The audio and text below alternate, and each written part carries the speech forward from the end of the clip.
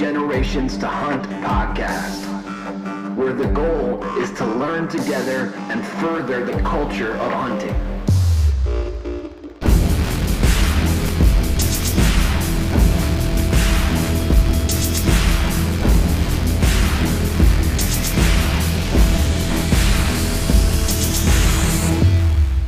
Thanks for listening.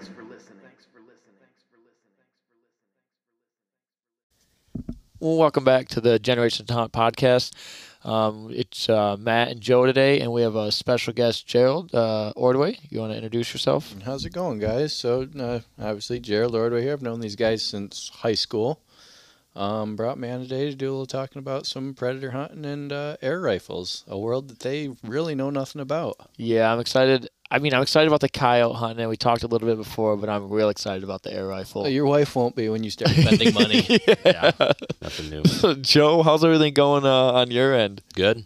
I'm just thinking about putting trail cameras out. I need to start doing that a little bit more. I got my trail cameras out, but I got to buy new SD cards because my Beagle chewed like 4 of the 6 I had. Classic. So I only have 2 that are working, and so Perfect. I got to go get new ones. Perfect. Yeah. So, well, Gerald, I guess we'll start with coyote hunting, right? So Yep. I think Joe and I have talked before about how we wanted to get someone on that had some experience with coyote hunting because we have none. So I guess we'll just start with what got you into coyote hunting. A lot of it was my job. Okay? So, I do body work. You can't hunt deep. Specify body work. Are you a bodybuilder? Yeah, bodybuilder. Obviously. There's a camera down here, right? He gave us an OnlyFans promo code earlier. Yeah, we'll put a link in the description down here. Yeah. No, automotive collision repair. So when the deer are running and you guys get to be in the woods, I'm slaving away, You're fixing 50 our hours a week. Yeah, that's right. Keeping you guys out there hunting. Oh, yeah. So hunting after dark works. As long as you're not hunting deer, it's generally frowned upon. But for coyotes, It is. For it's predators the and premier way to go It is. after. It is. It's not the only way, but it's definitely. It's my opinion. It's the most fun. Yeah. And in the winter, you get out of work and it's dark, depending on your schedule, right? So, 4 years ago now, my dad and brother-in-law's brother kind of started to get into it. And one Friday, they just kind of, hey, you want to go out? It's like, well, yeah, sure, I guess. So we drove all the way down to Stockbridge. Oh. And we went, set up, and I had this stupid little, in Michigan, you can use a center fire on private land, .269 or smaller, below the limited firearm boundary. So I was using this stupid little AR with like a flashlight on the end, right? I had nothing else. I guess I had a set of like these night vision binoculars that are twice the size of my face. So did they have like They had their big night green, vision scopes like- and stuff. No, everything we use is digital scopes and infrared lights. So they brought you to drag the coyotes out. Pretty 'Cause much, you yeah. did- you- yeah, your there was no way that I was going to be getting a shot off on anything. And so we're, sitting out there calling, and I'm facing the same direction as my brother-in-law's brother, thinking, okay, well, he's going to see anything, and I'm just going to hear a loud bang, right? Yeah. And so I'm just kind of looking with those night vision binoculars that see with an IR, like they're, I don't know, a couple $100 online or something like that. And not quality equipment by any means. And next thing I was like, well, there's a coyote sitting there looking at the call. And it's like, I'm sitting there watching, like, okay, somebody gonna shoot, or are we just gonna watch this thing? And finally, I kind of poke him, like, hey, listen, it was 50 yards away. Like, I'm not gonna be able to flick a light on this thing and shoot this dog. No way. So he, I was like, there's it right there, and he finally sees it, shoots and misses. And it's like, okay, well, that was cool, I guess, except for that part where where I did I'm everything. thinking if I had Just the ruined equipment, we would have got that, because I was sitting there watching it, like that would have been dead. So it's like, all right, I've got to invest in some of this equipment. And I was just using a Smith & Wesson AR or M&P Sport, whatever, cheap, clunky gun. And was the flashlight on there? Was it like red, green, or was it Just a white flat, like, your home intruder setup. Yeah. Like the noobest guy walking out into the field, like, all right, well, let's go hunt coyotes. You got one of them yellow Duracell flashlights. Right. 6-volt battery on my belt. 1 million candle power. Yeah. And so I was like, all right. I started looking around, and I eventually settled on ATN, which they are an entry level. So have you ever used the big old, what is it, like the red and green lights? I have those too. Yeah. Yeah. Now, how effective is that? Like, I guess so. To me, you know, you ever go shining deer at night or whatever? As soon as you put the light on, like 80% of the time, they just kind of take off. And I don't use it a lot because I've got all my night vision stuff. So Right. I don't use it a lot, but typically you don't want the beam directly on whatever you're watching, you're trying to shoot. You want them in the outer edge. Okay. And essentially the light effectively works as kind of camouflage for you. Because they can't see into you. Correct. Yeah, picture you're looking into a set of headlights at a car. You can't tell what kind of car that is. You can just see a really bright light, and you know. You generally don't know you're getting pulled over until the blue light. Exactly. So don't use blue lights when you're out hunting. Yeah. No. So the red light is the least seen color. So they say, whoever they are, is the least seen color on the color spectrum to use for coyotes and stuff. They see in I believe it's a black and yellow color scheme. So the red, what they see more is a shadow. So the brighter the light, theoretically, the harsher the shadow. That's what they're gonna see. So the red light casts just not quite as harsh of a shadow, so it doesn't spook them quite so bad. But typically, you want them in the outer halo of that light. And then even if your crosshairs are in the middle, you watch them with the outer halo. Then when you're ready to shoot, pop up, shoot. I don't have tons of experience using lights other than, maybe raccoon hunting and stuff like that. Pretty much when I decided I wanted to get into the predator hunting thing, I just dove right in. And they're not too expensive for a setup. I think an ATN is $700 and it comes with an IR light and everything. Basically everything you need to bolt onto your gun and get out hunting at night, that they sell that in that $700 night vision starter package, we'll call it. Okay. And the ATN sells their thermals and stuff like that. I don't have any experience with them. Some guys love them, some guys hate them. You jump on a forum and you start talking night vision stuff with guys, and you're going to get guys that hate ATN and guys that love it. Yeah. I like mine. I don't have any issues with it. A lot of issues guys have, I think, are user error. I don't know if this is true, but I heard a lot of times when you put that SD card in there, if you don't you reformat it or something, it'll freeze it up really bad. In ATN's instructions say, when you get this, get online, download the latest firmware, and update your scope, because it's an entirely digital scope. It's not like looking through a glass scope. It's like looking through a digital camera. So if you want to shoot precise, a digital scope is not the way to go. But if you want to get out at night and kill stuff, yeah. If you aren't having problems with your scope, don't update it. Yeah. They work fine. You're not going to get any extra features that's going to be any sort of game changer by updating your scope to the latest firmware. Right. And do you think there a latency issue with the digital? It's going through the lens then to the screen, or is it pretty accurate? I've never had any issue with it. It's been always very accurate for me. So you've never had any Call of Duty lag issues with it? No. I have had a couple screen freeze issues, but I've been out in nearly 20 below, and anything electronic out in something like that is a mess up, right? Out in the summertime, I have never had an issue with any of it. You never had an issue with it shooting multiple times after each other, like with the recoil somehow? No, and as far as the video end of it goes, I just reach up and I click an arrow. They do have a recoil activated video, but that only catches a few seconds before the shot to a few seconds after. Well, you only need one shot, right? Correct. Right. Yeah. I got away from any AR platform. I use strictly bolt guns anymore. Okay. Why? No, I guess was there a reason or just personal preference? Yep. For one, I don't like the feel of any of they were just clunky.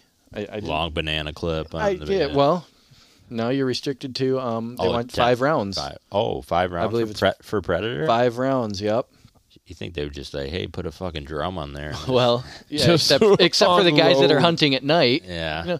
A lot of guys don't pay attention when they're out hunting, and and that's I think was the biggest issue with them allowing centerfire rifles down here, even on private land at night, because guys don't pay attention. Those bullets, they go a long way when you shoot them. And, I've called in sets of coyotes before when I've taken my neighbor out hunting. And I told him, I was like, no, like, don't shoot that. There's a house 800 yards away. Like, yeah, that's a long ways, but it's a coyote. Why risk it? Yeah, especially if there's not like a dip in the field that you can, the bullet can kind of go into. Right, and a lot of guys don't pay. They get out and they start hunting at night, and it's cool, but they can't see that far. Yeah. Yeah. I use Onyx a lot if I go out to some place I'm maybe not super familiar with. It's like, okay, well, here's where I am. Now what's beyond there? What if this bullet continues going? Where is it going? Yeah.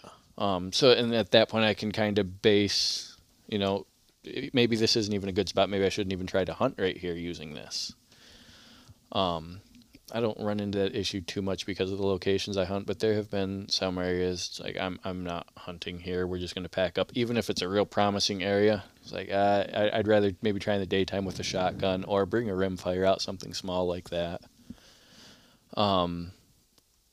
Where was it? You guys got me on a tangent. Yeah, that's gonna happen a couple times. Yeah. So there'll be a bunch of rabbits. So pretty much just kind of like what got you into it. So your brother-in-law and dad. They took me out and then gave you a useless weapon. Yep. To shoot at them. So then I bought my scope and got everything set up when we went out. And then the very first time we went out across the road from my dad's house in the field. Sat out there calling. He had a thermal monocular at that point, and he could see some heat signatures across the drainage ditch, just kind of milling around in the weeds. So we set the call out, and we weren't really paying attention to wind direction. Nothing that I know now is pretty important when you're hunting, coyotes especially, but hunting in general. We set the call out, light off a lone howl or whatever. And all of a sudden, this pack goes nuts across the ditch. And so I'm sitting out there the adrenaline rush is, I got to imagine, like, I've never shot a big deer, okay? But I got to imagine it's like what you see when you just see nothing but antlers walking through the woods. Yeah. And I can't see anything with my night vision. With the night vision versus thermal, if you've got weeds or anything, it reflects like a flashlight, and it almost blinds you to anything that may be beyond. So you can't see into weeds, but a thermal, it feels heat. It sees nothing. It feels heat. Yeah. So we start calling and going back and forth, and pretty soon it's like, all right, well, the adrenaline rush is about gone. I'm almost bored with this. They'd sit there and they'd call back and forth, but nothing's happening. Yeah, they wouldn't come. Yeah, it's like nothing's committing. Well, pretty soon I hear Daddy, oh, here he comes. And so I'm scanning, and all of a sudden I see this dog, boom, come up out of the ditch. And so, adrenaline rush instantly kicks right back in. And he was 120 yards, so not too awfully close at all, but, first time I'm actually, you can sit there and watch him, and it's cool because you can see everything's happening. It's like a black and white daytime image looking through the scope. And you can see everything, but they really have no idea you're there if you're doing it right. So he finally stops. And I'm thinking, okay, well, someone else is going to shoot. The new guy isn't going to be the one to shoot, right? Yeah. And nobody's coming. It's like, all right, well, fine. So, wham, touch off.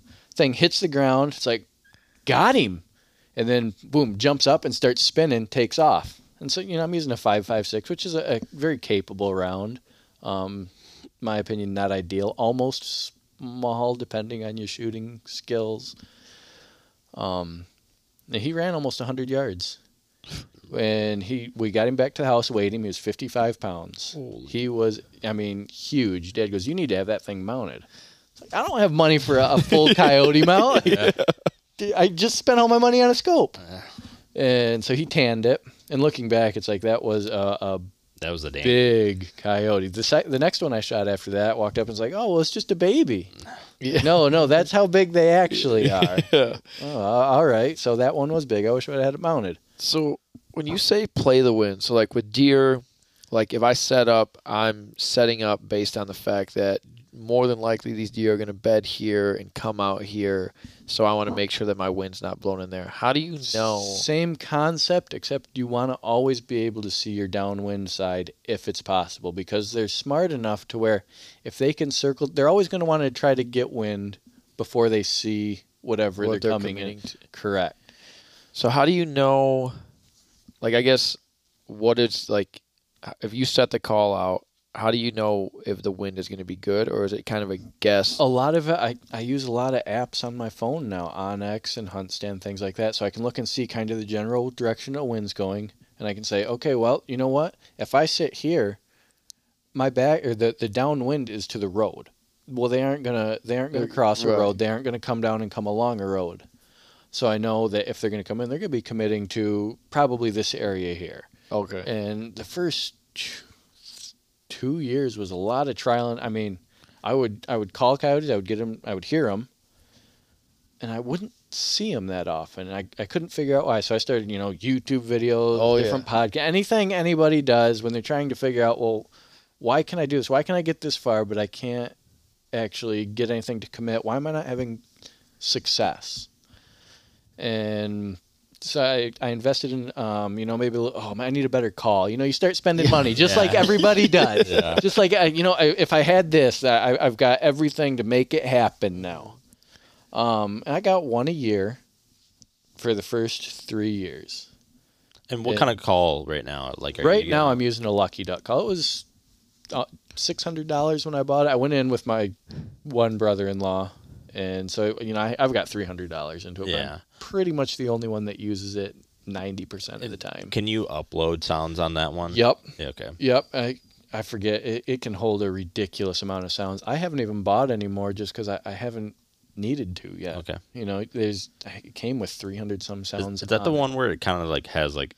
That's a Fox Pro one. Is that the Shockwave? Or an X24 or something like that, which is really good. And I was going back and forth between those. My dad had a Lucky Duck, and so I was like, well, I'm going to get a Fox Pro because I want even if it's the same sound. Yeah, even if it's the same sound, it's going to sound different.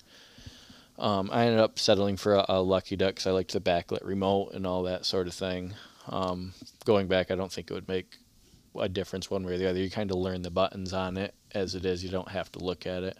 And this one doesn't have the attached decoy thing or whatever. Nope. Okay. Dad's did, but mine doesn't. The only thing mine offered was the backlit remote. Okay. His like spins and everything. Which do you use that a lot or no? Or I never use a decoy at night. Oh, okay. I read stories about guys that would try it, and they would always lose them to an owl or something like that. Oh shit! Yeah, I mean, screaming rabbit, anything they come right in, grab it, and it's gone. Have you had any attacks on just your radio or Yep. We've had owls and stuff come into them, and it's cool to watch. You get to see a lot of stuff when you're out hunting at night that you don't get an opportunity to see during the day. Do you get just smashed by mosquitoes in the fall or the summer? Yeah. I spend a lot of money in mosquito spray. And sometimes it's hot and you go out and sometimes.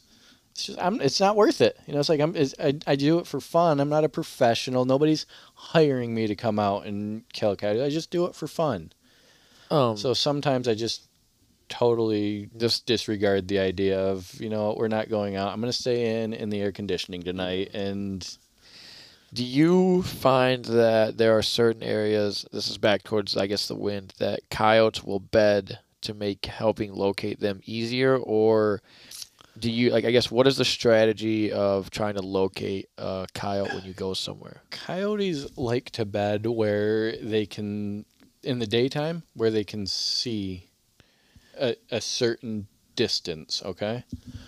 I don't daytime hunt. I don't have the time mostly. During the day, during daylight hours, my day is pretty well spent. They don't need a lot of area to lay down and hide. I think when a coyote lays down, they take up just under 12 inches. So anything you see, brushy, weedy, that's that height. So they don't hang out in dens. I figured they always went to dens. No, and it's funny. Even when they have pups, that's the most likely time. So the breeding season starts in typically February. That's the rut for coyotes. Pups, they start in, what's the gestation period?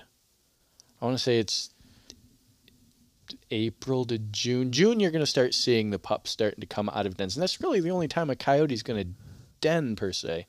For the most part, they're going to bed down on top of the ground.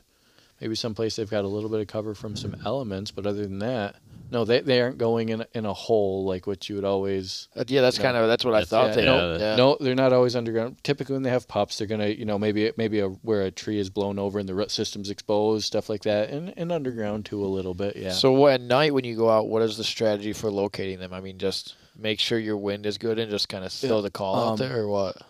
Essentially, yeah. Some guys, they'll go around and, Dylan Carpenter, he'd go around and do his howling to do a little bit of locating. Any properties that I hunt, I pretty much go off landowner saying, oh, yep, yeah, I've heard them out here. Most of my hunts are very fast-paced. If you haven't seen anything by 20 to 40 minutes, usually I don't see anything. They have come in at an hour, so you can't discount it. But it's the part of what I enjoy about it is fast paced. You aren't sitting there just, I hope a deer comes by. I hope this comes by. Like, like I'm out here, I'm making noise. I'm making something happen if it's going to happen. Right. So as far as going out there, and I may base it off, okay, I've been out here X amount of nights, like we're going to leave this alone for a while at this point, because they do get educated very, very quickly. Is there a prime time, so like for deer hunting, that last like hour of night and that first hour in the morning is the best time to be out there in normal time? Is there a prime time? Like typically they're really, really active that dusk hour, and usually I see it shut off depending on the night, but typically 11 to 12, and it's usually shut off. I've shot them later than that, earlier than that, and then in the morning hours, that last when they're hour going back to go to sleep. Yeah, they're trying to get a last meal. They're very food driven, so a lot of calls depending on the time of year. Right now, it's like we were talking earlier. It's fawn in distress and some pup distress stuff is really, really hot right now, just because there is still that maternal instinct that you play off a little bit. A lot of pups will come into a pup just they're curious. So will you drop a pup? Oh, absolutely. Yeah. Absolutely. Without hesitation. Without hesitation. Have you found it easier to get access to coyote hunt than deer hunting? I'm going to assume the answer is absolutely. Yes, nobody likes coyotes. Yeah. And nobody, it's like if you talk to 10 deer hunters, I would say maybe 2 or 3 of them actively coyote hunt. Right. Well, and even if you got property owners that don't deer hunt, my grandson, my brother's nephew's cousin comes out here and hunts or whatever. I talk to mostly people I know about getting permissions, just because I'm pretty successful as far as I can call them in regularly. I would like to have a few more pictures and stuff to back up. Like, listen, I am capable of doing this. I'm not out just trying to walk around on your property at night and just looking to walk around or whatever. Right. It's like I'm capable of doing this, of actively shooting these. Correct. I'm not just hanging out. Exactly. Yeah. Exactly. Looking for a place to go looking for a place to drink sneak. or whatever. Yeah, go sleep when the wife's mad at me or something. Yeah. So yeah, it is easier. People are a lot more open to the idea of coyote hunting. And more, I mean, you see people in Chicago, in town, having issues with coyotes. So people are a little bit more aware of them. I still talk to people like, well, we have coyotes around here? What? Yeah. Oh, yeah, some people don't even realize that they're around here. But, I mean, in their defense, if they do live in small communities, you're not going to really hear them. They can survive anywhere. They'll eat anything. They're very elusive. Like, Right. I mean, so think about it. I mean, I guess I've been hunting deer since I was 15, and while hunting, I bet I've seen less than 10 coyotes. You don't see them. Well, it's just I like to kill them. I like to hunt them, but I give them credit in that they are very smart. Yeah. They're intelligent. Damn. And not only their alertness when they're in the woods, but remembering. Yeah, we were talking about it earlier before the podcast, just like because we were talking about my dog, and he said, well, with coyotes, it's the same thing. If you do something dumb, like they'll get to where they I mean, if you educate one, they will get to where they know the sound of your vehicle, and then I'm guilty of it. You jump out, and all of a sudden you start hearing them bark, and it's a warning bark. Basically, they're letting every other coyote in that area, like, listen, this ain't right. Something's up, and however they communicate, don't go over there, I guess. Yeah. So when that happens, do you just leave? I just pack up and leave. Yeah. Really? You don't try to go like out or like around? I don't try to toss anything new at them at that point because they're already wary. And I don't want to educate them on any new trick I may have. Would that prone you to not drive around and locate them before, like in the day or something, to not try to educate them, or are you kind of? Yeah, I think when you locate them, basically you can locate with a siren. Oh. You don't necessarily have to use a howl. A loud noise. Picture, how a turkey will shock gobble. Yeah. Exactly. Same concept. I had a buddy who was sitting out on a lake ice fishing over on Mason Road, and a fire truck or something went by. As soon as they were going by, they clicked their siren on, and as soon as that siren went off, he goes, "There's a pack of coyotes that went off right over in the woods." It was like a shock howl, right? So you don't necessarily have to use howls. Where they're going to get educated, though, is if they come in, you shoot at them, they're going to be educated from that. They smell you, they really get educated on that. Basically, if they see your presence there and they don't see that distressed rabbit that they're coming in for, or that distressed fawn. It's a little similar to turkeys, only the fact is like a turkey will come into the same area, but they won't generally come into that same spot if they get educated. Whereas a coyote will generally probably just avoid that area for altogether. A time. Yeah. They'll eventually come back to it. And usually, if I have a unsuccessful sit like that, I will leave that area alone for quite some time. Right or wrong, I don't know, but that's how I do it. I guess, what is your success rate when you go out and shoot go coyote hunting? Like, how often are you getting shots at these things? It really depends if I'm the one running the gun or the call. Typically, when I go out, I call them in nearly every night. Yeah, that's a success. It is a success. Yeah. I've got this year alone, I've only shot 7. But I've been taking a lot of guys out. My neighbor's just getting into it. My chiropractor's just getting into it, and he's wanting to go out. And I even when they're coming in now, I still get very excited, but I can keep myself collected. I'm to the point now I like taking new people out and just kind of like, listen, this is what I'm about. This is why. My neighbor's very first night out, we called in the first 2 in one of the fields that had the house behind it. And it was like, listen, don't shoot. They're just coyotes. We'll go someplace else and we'll get something figured out. So we let them go. And then we went to the next field. And with my thermal, nothing can hide from a thermal. You just can't. If it's out there 1,000 yards, you're going to see it. Yeah. So we're getting out to this next property out on Garrison Road.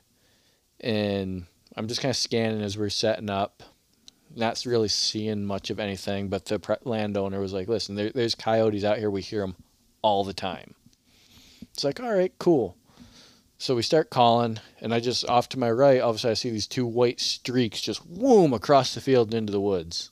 I was like, dude, those were coyotes. I don't know. The wind's not going that way. I don't know if we spooked them or something spooked them or what, but those were coyotes. Let's just kind of play this out and see what happens. A lot of times in a situation like that, they don't like to make a lot of noise. They're not vocal at all if they're coming in, I feel like 50% of the time or better. So you're kind of calling blind in an area like this because, most of the time it's not Arizona or Texas where you can see from 800, 1,000, whatever. You can't sit there and be like, oh, yeah, we got something coming in. Yeah. Let's go grab breakfast, and then we'll be back and we'll get them. Yeah. It happens a lot faster. So you're kind of calling blind. Like, okay, well, I don't know if they're responding to this. Maybe this sound, maybe I just spooked them off by playing this or whatever. So it's kind of a trial and error thing, even when you've been doing it for a while. You get ideas of maybe different tactics or things that work. I made this noise one time and one came in. Exactly. It's going to work the next time. Exactly. But it doesn't work like that because, some people like licorice or black licorice and most people hate black licorice. Right. Well, and you're keying in a lot on their instincts. Like, well, are they hungry? Are they looking for a fight? You know, are they territorial? Do they want sex? What do they want? You know, and you're keying in a lot. Well, we can't say sex on this. I'm podcast. sorry. Yep, generations on kids things. I'm sorry. Sorry. This is now we got to mark it explicit. Oh, this is man, a whole I'm different sorry market, about man. that. Mate. We're National Geographic approved. All right, sorry, I didn't. No. So you're trying to key in on a lot of their different instincts. So it's definitely it's not as simple as going out there having 60 calls. As much fun and easy as it would be. No, not really. I mean, there's So how do you decide? Like, it. I guess when you're hunting, like, what makes you decide to use this sound over another sound? Sometimes it's just a gut feeling. Okay.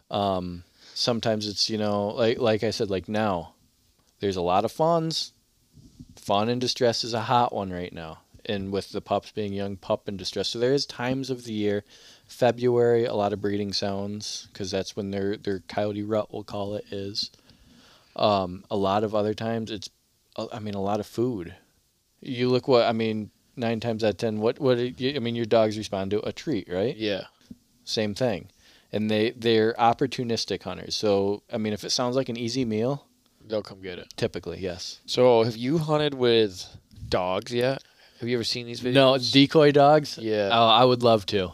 Well, there's two different kinds of hunting with dogs, I guess. So they've got the ones where they see the coyote, dump the dogs out of a truck, and then they chase them till they don't run no more. No, I'm talking about where you're sitting up on the videos I've seen has been kind of like out west where they'll be sitting up on a hill and they'll have like 2 or 3 dogs and they'll let the dogs go out there and like they don't even call at all. They let the dog go out there and then essentially, based on my optics from it, the dogs are trying to invoke a fight on the coyotes. Yep. And so they'll just keep going out there close enough to where the coyote gets annoyed, and then the coyote will chase them and they'll run them all the way back. Right. And they'll just keep doing that. And it gets to the point where in some of the videos I've seen, the coyote gets so frustrated with what's going on that it will, middle of the day, sitting in the middle of a wide open field, completely disregard the fact that there's humans there and just continue going after the dogs until they get 20 yards and then they'll shoot them. Yeah. It's crazy. Yeah, and I think that would be fun to definitely experience. The closest experience I've got is YouTube videos also. Yeah. I think it's really cool. And I listen to podcasts. There's, I've listened to podcasts where guys, they went out and they would shoot coyotes and now they decoy dog and they enjoy it more than they're like, I just like watching my dogs work, which I don't know. That doesn't strike me personally. I like to be behind the gun. That's just that's where I'm at right now. That's where I get my enjoyment. I like calling. I like running the gun. Sit out there and watch him. I feel like it would be no different than, just watching him run around in a field or something like that. I'm sure it's not. So no offense to anybody that does, but for me, that's not different strokes for different exactly, folks. Exactly.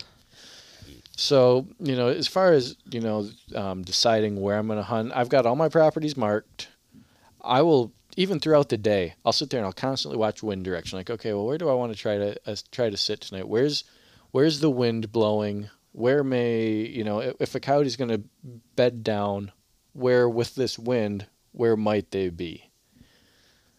And it's hard because, with the pub or private land, you got a lot of property owners around. It's like, I don't know their property. Yeah. I know the property I can hunt. So it's still, for me, it's still a crapshoot most of the time. Are you doing let's say you attain a property, are you actually physically boots on the ground, or are you just mostly Onyx, e-scouting it, or, Depends on the size. Okay. Depends on the size. I try to mostly hunt, I like open areas, fields where, they all of a sudden it's not right there in the woods. I would like to get into that a little bit more. What in the woods? In the woods, yeah.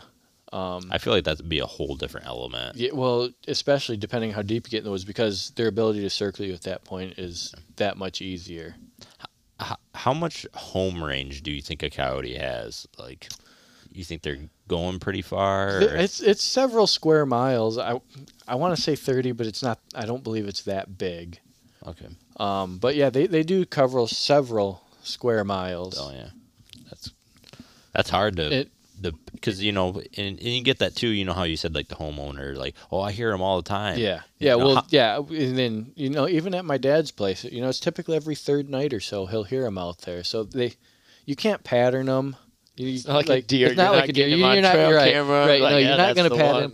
But you can get a general idea of like, okay, well, every third night or something like that, I'm hearing them, and I typically don't let that sway me one way or another. If I'm going to go out, like, oh well, this is only the second night, and they just heard them last night. I'm not going out. Like, oh, the wind's right. We're going to try it because you never know. Yeah. Right. So. Yeah, and oh shit.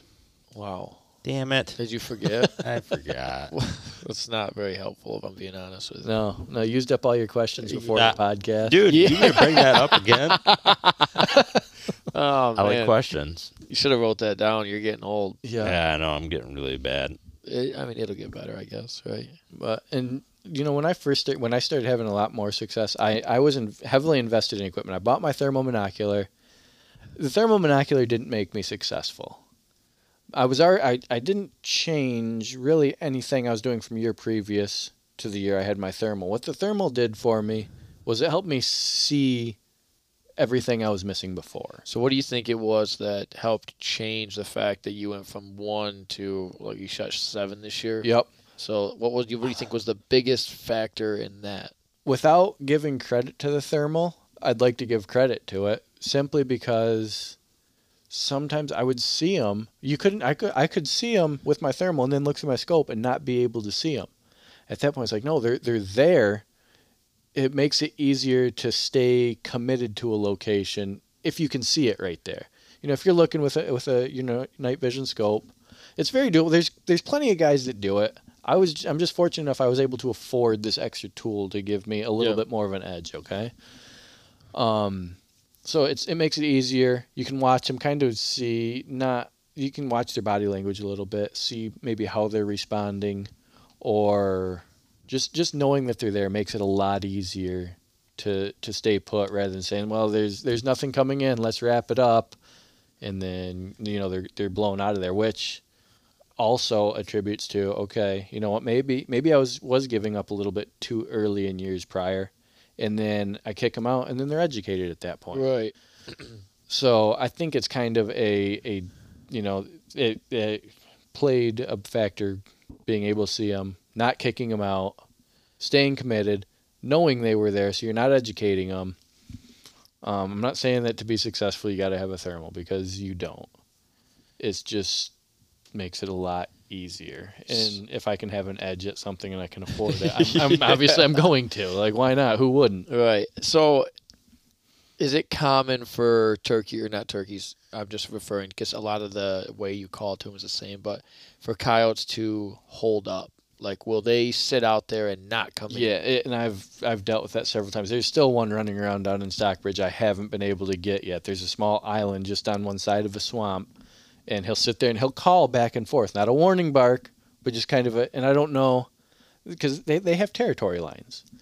I don't know if maybe he's just on the other side of a territory line. He's saying, like, listen, man, don't come over here. Like, this is my line. Like, and I haven't been able to figure that one out yet, but he's on the very edge of the property I'm allowed to hunt, and there's really no place to get in that I've been able to figure out yet to set up closer to maybe see where he's at. It's very thick, like a duckweed type. Yeah. So how long do you mess around with a coyote that's doing that? You could go all night with this one. He just never stops, and pretty soon it's just like, fine, I'm bored. We're going someplace else. Then, like, the rush of hearing you is worn off. You're not committing. You're not coming. I can't figure out what you want.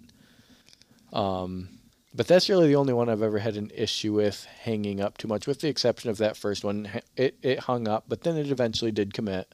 So most of the time they'll hang up to investigate, but if they don't see anything too out of the realm, they're going to come. Or they're either going to come and check it out a little bit closer, or they're just, something's up, and they take off. And in any experience, so it's not like a turkey where he'll just sit out at 100 yards for 2 hours and gobble back just because he's an asshole. Right. I won't hang around that long waiting for a coyote. It's like, no, we do this because it's fast paced, not because I want to sit here all day. It's cold, and we just want to kill stuff. So, all right. Well, I mean, I don't know. There's a lot to. Yeah, I mean, what's the most you've ever had run in on you? Or 3. 3? 3. Yep. Did you drop them all? No, I dropped the one I shot at. Everyone else missed. Yeah.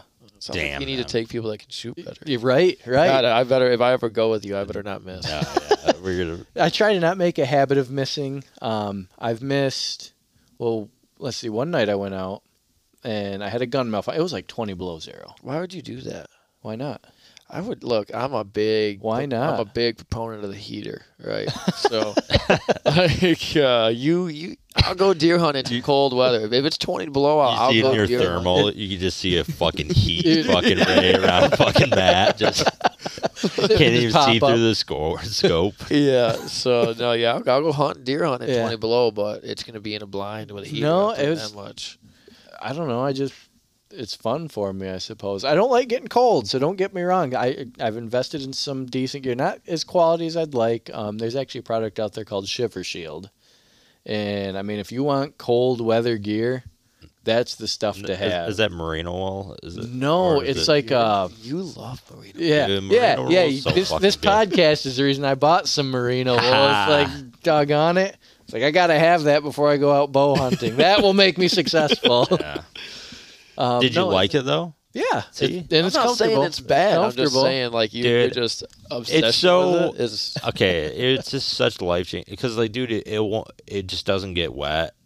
I mean, if you get wet, it'll still keep you warm. Right. Well, it wicks moisture too if you're sweating walking Yeah. out or anything. And then it's not. Was it?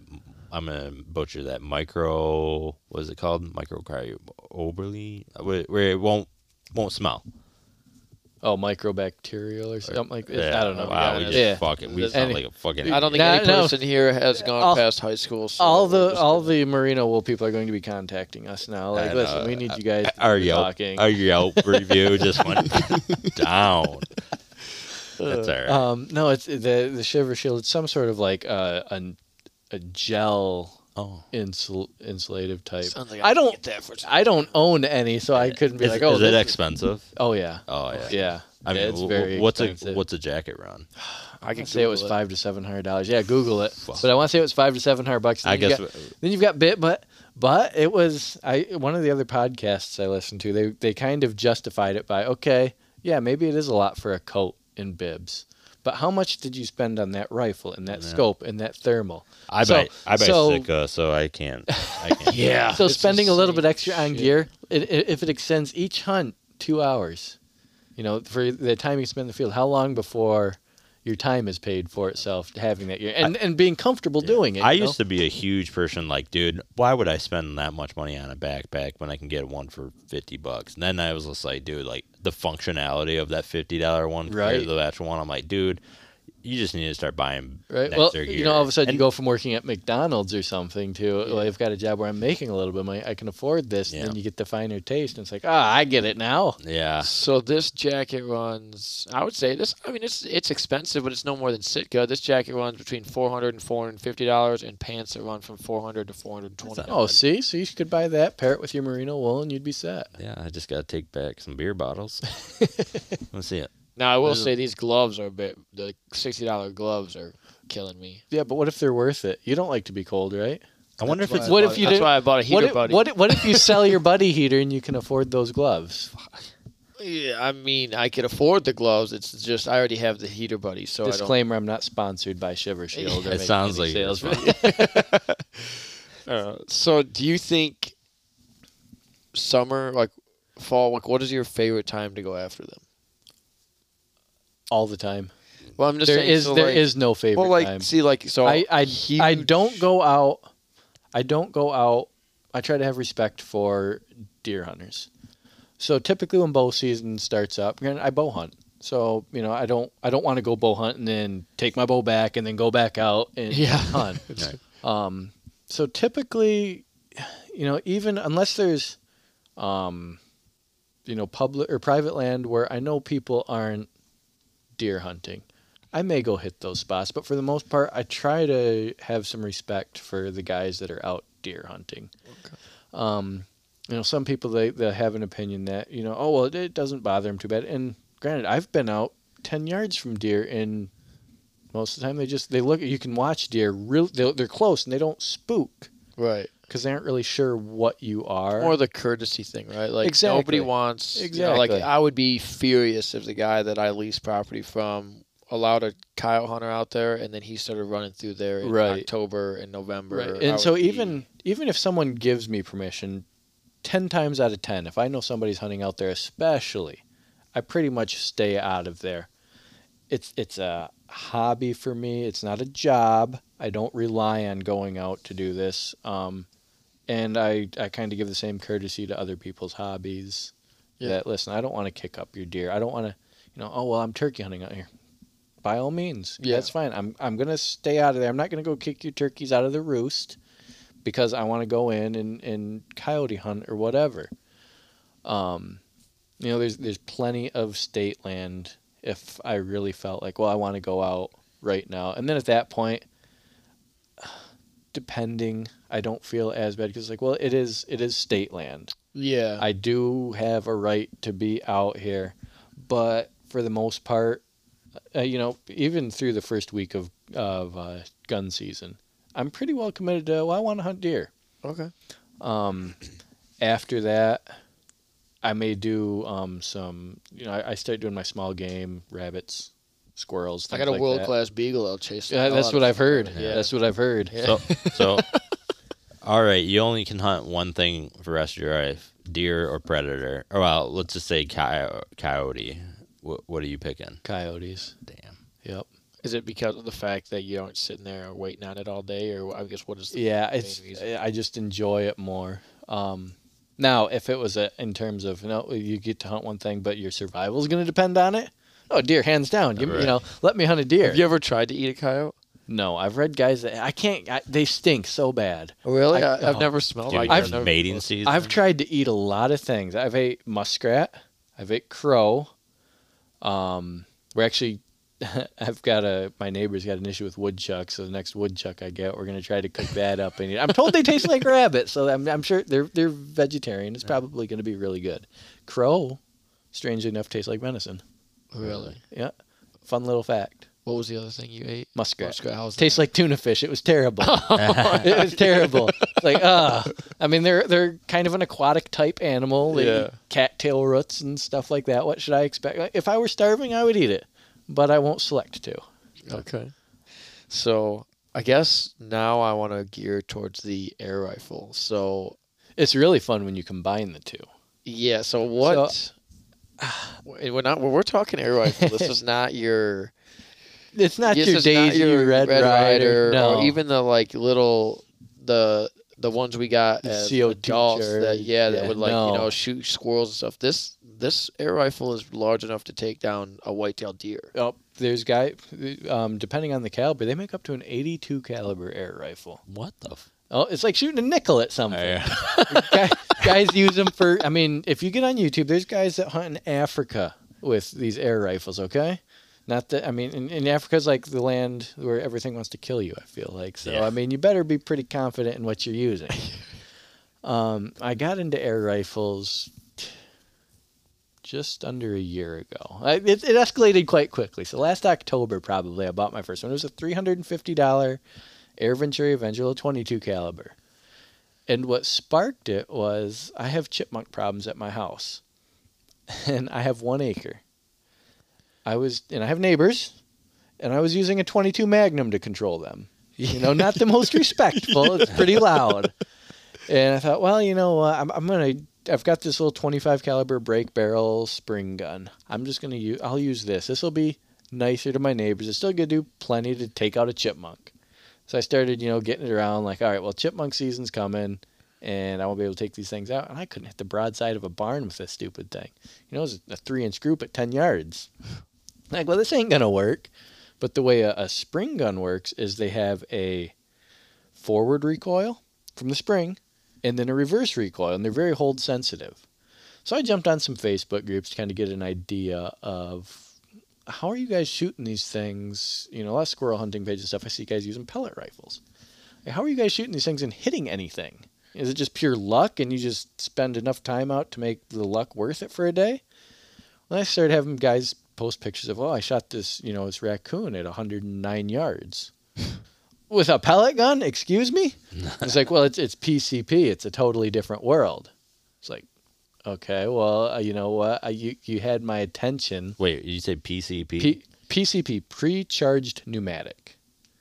Yeah, Yeah, listen, Joe. I would clarify Listen, that. I was Joe. gonna say, what Forbes are you on? I know you're from Owasso, but damn, Listen, dude. Joe.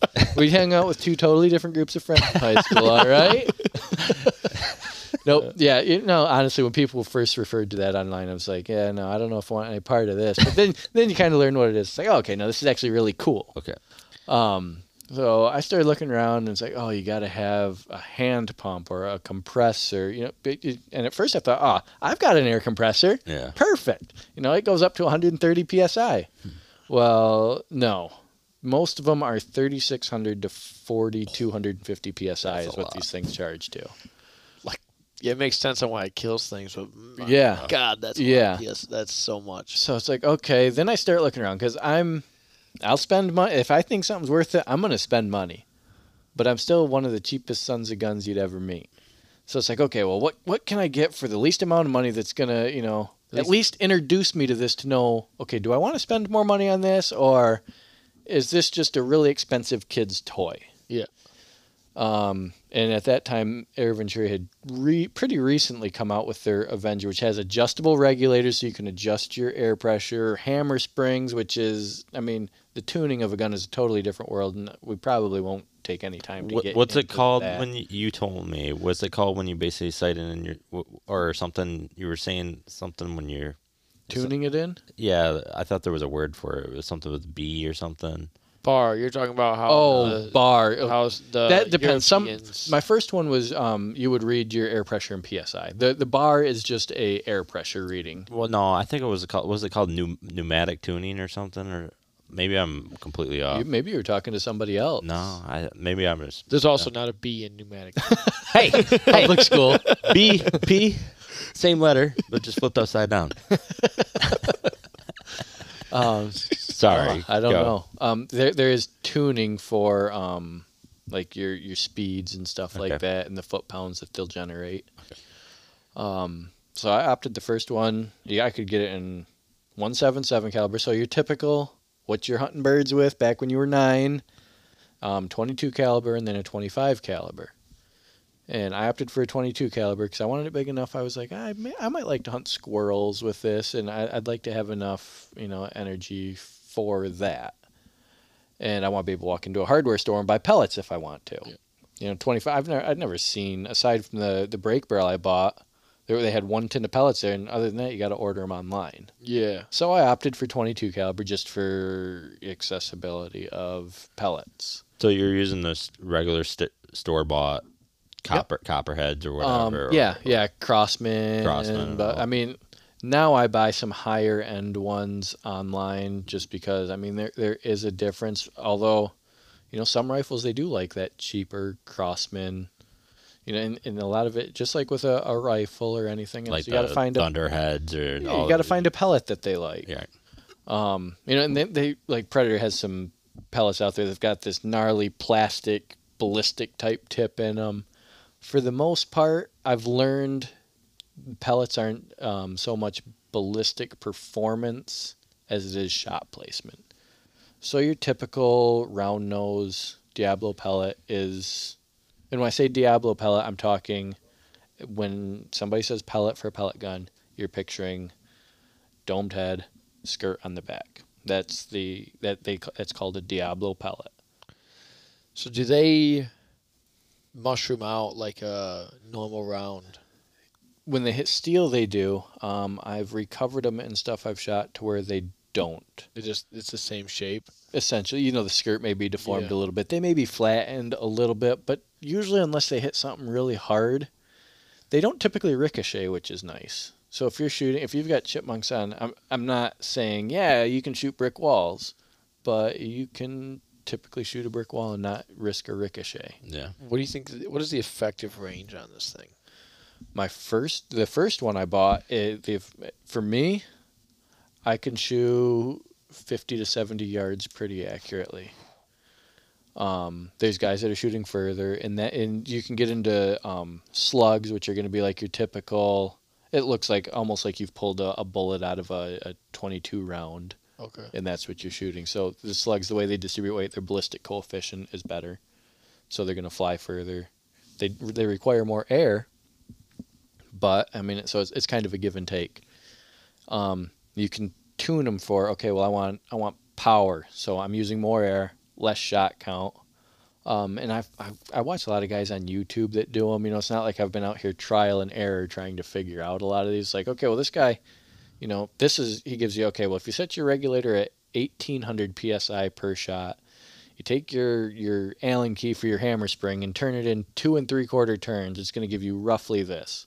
Well, I found that on my Avenger when shooting over the chronograph to be pretty well spot on. So with my 22 caliber, I can get roughly 90 shots per fill, which when I was first looking into these air guns, I'm thinking, oh man, what am I going to do if I'm out hunting and I run out of air? Well, I was also the same kid that would dump an entire box of shotgun shells in each pocket because I was going to shoot them all when I was rabbit hunting. And I'd come back and have to put them all back and be like, wow, I shot twice. Yeah. So, you know, my expectations have gotten a little bit more realistic when I'm going out. So I started looking around, figuring out, okay, well, I ordered a hand pump off Amazon. Right? It's like, that's the cheapest option. We're just going to see if we like it. So anybody listening to this just knows that you have to put 1800 to 36. Right, yeah. You aren't gonna. They're like, yeah, you're gonna pump that into. Yeah, you aren't gonna buy a Bell, you know, hand pump for your bicycle tire at Meijer and have it work. So I bought one off Amazon and it didn't ship. And everyone on any Facebook group or anything I'd been on said, no, just buy a compressor. You're gonna regret it. Well, I thought, I guess that's you know, the universe is telling me, buy a compressor. Yeah. So I jumped on and bought a Chinese, it's a Yongheng compressor. It pumps up to 4,500 PSI, and it does it quick. Yeah. And I have zero regrets buying that first. I still do have a hand pump for the apocalyptic times when I'm going to have to survive off, you know, Chipmunks. Sparrows and doves and cats. Yep. He's Possums. gonna have to start eating them coyotes. Possums and things like that. That's right. When you boys are hungry, you just come on over. So I bought the compressor, got that in, and started shooting. It's like, I can shoot, like, nobody knows that I'm shooting at my house. It's that quiet. The pellet hitting, I've got a 5-gallon bucket that I turned into a target filled with rubber mulch.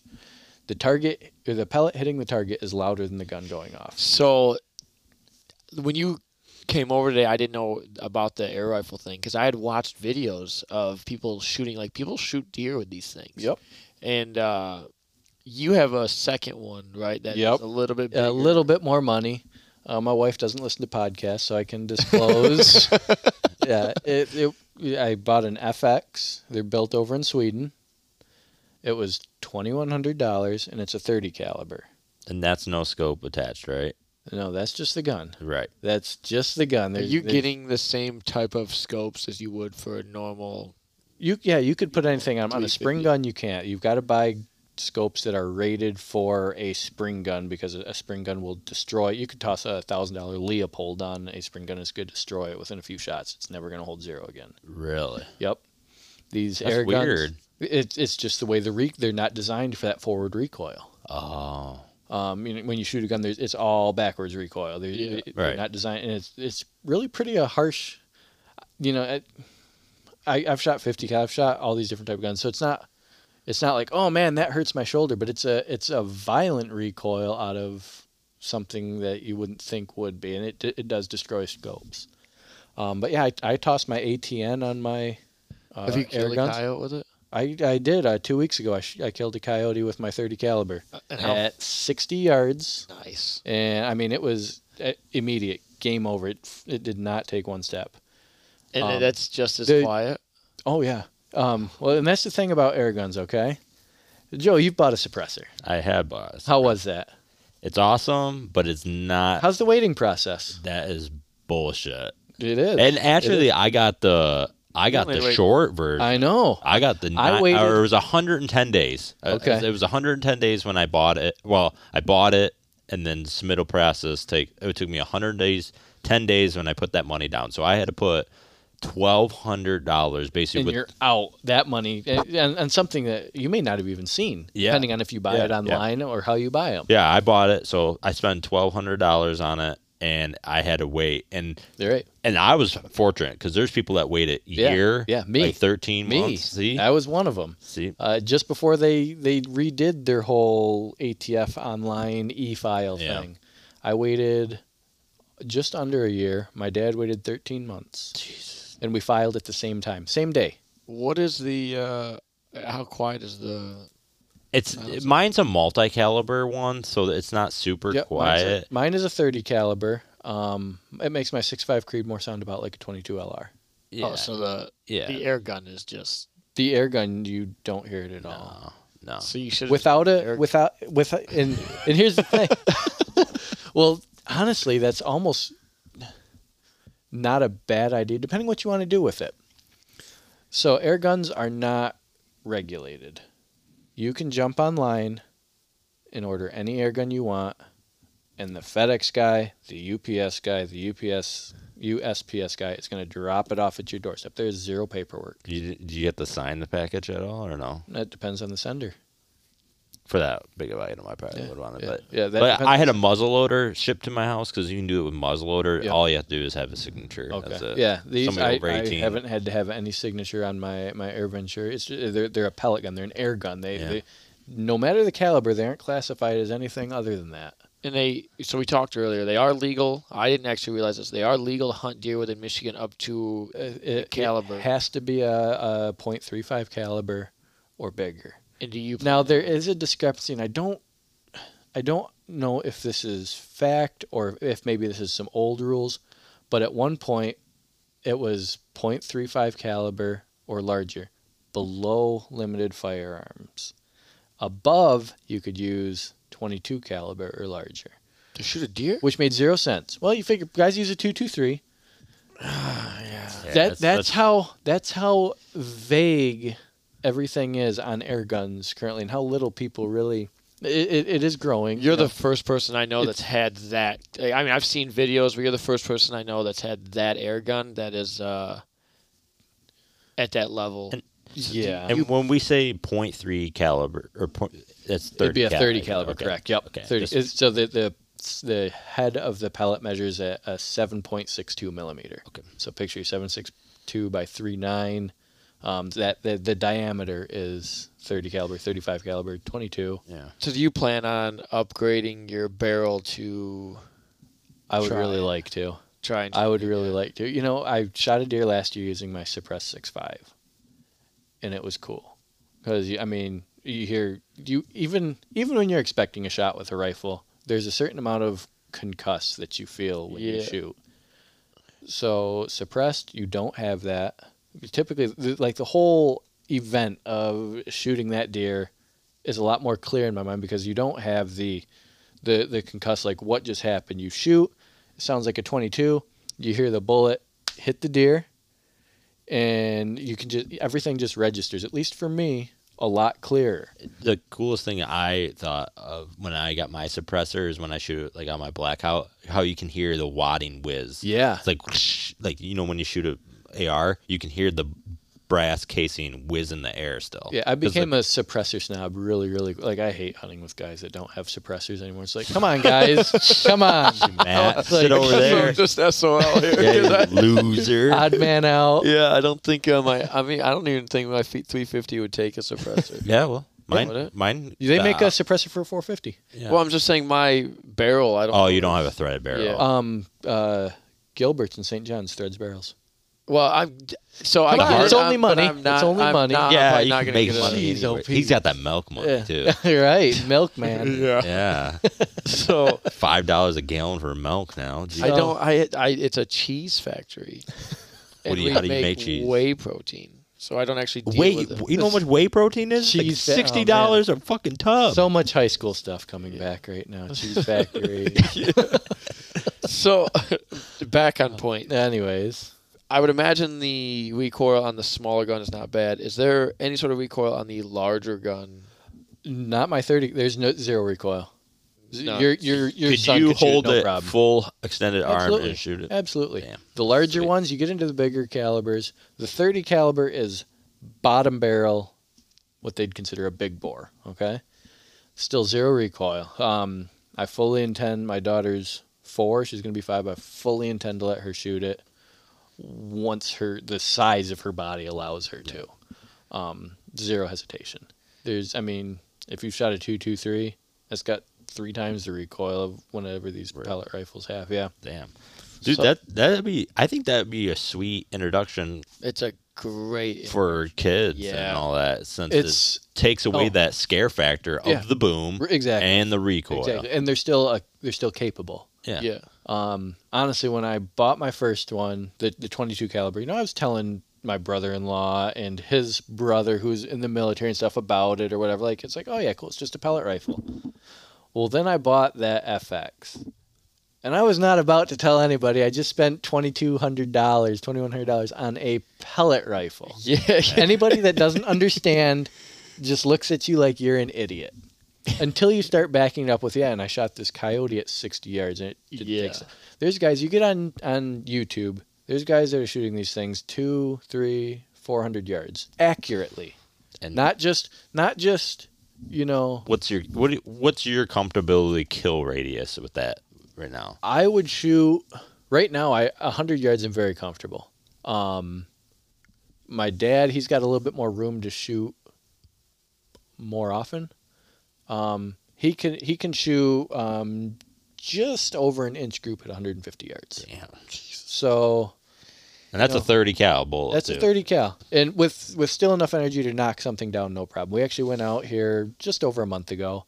We're walking around some of the fields out back, and I've got my thermal, my air gun. He's got his air gun. I've got my binoculars. We've got thousands of dollars out walking around in this field looking for red squirrels or chipmunks or anything.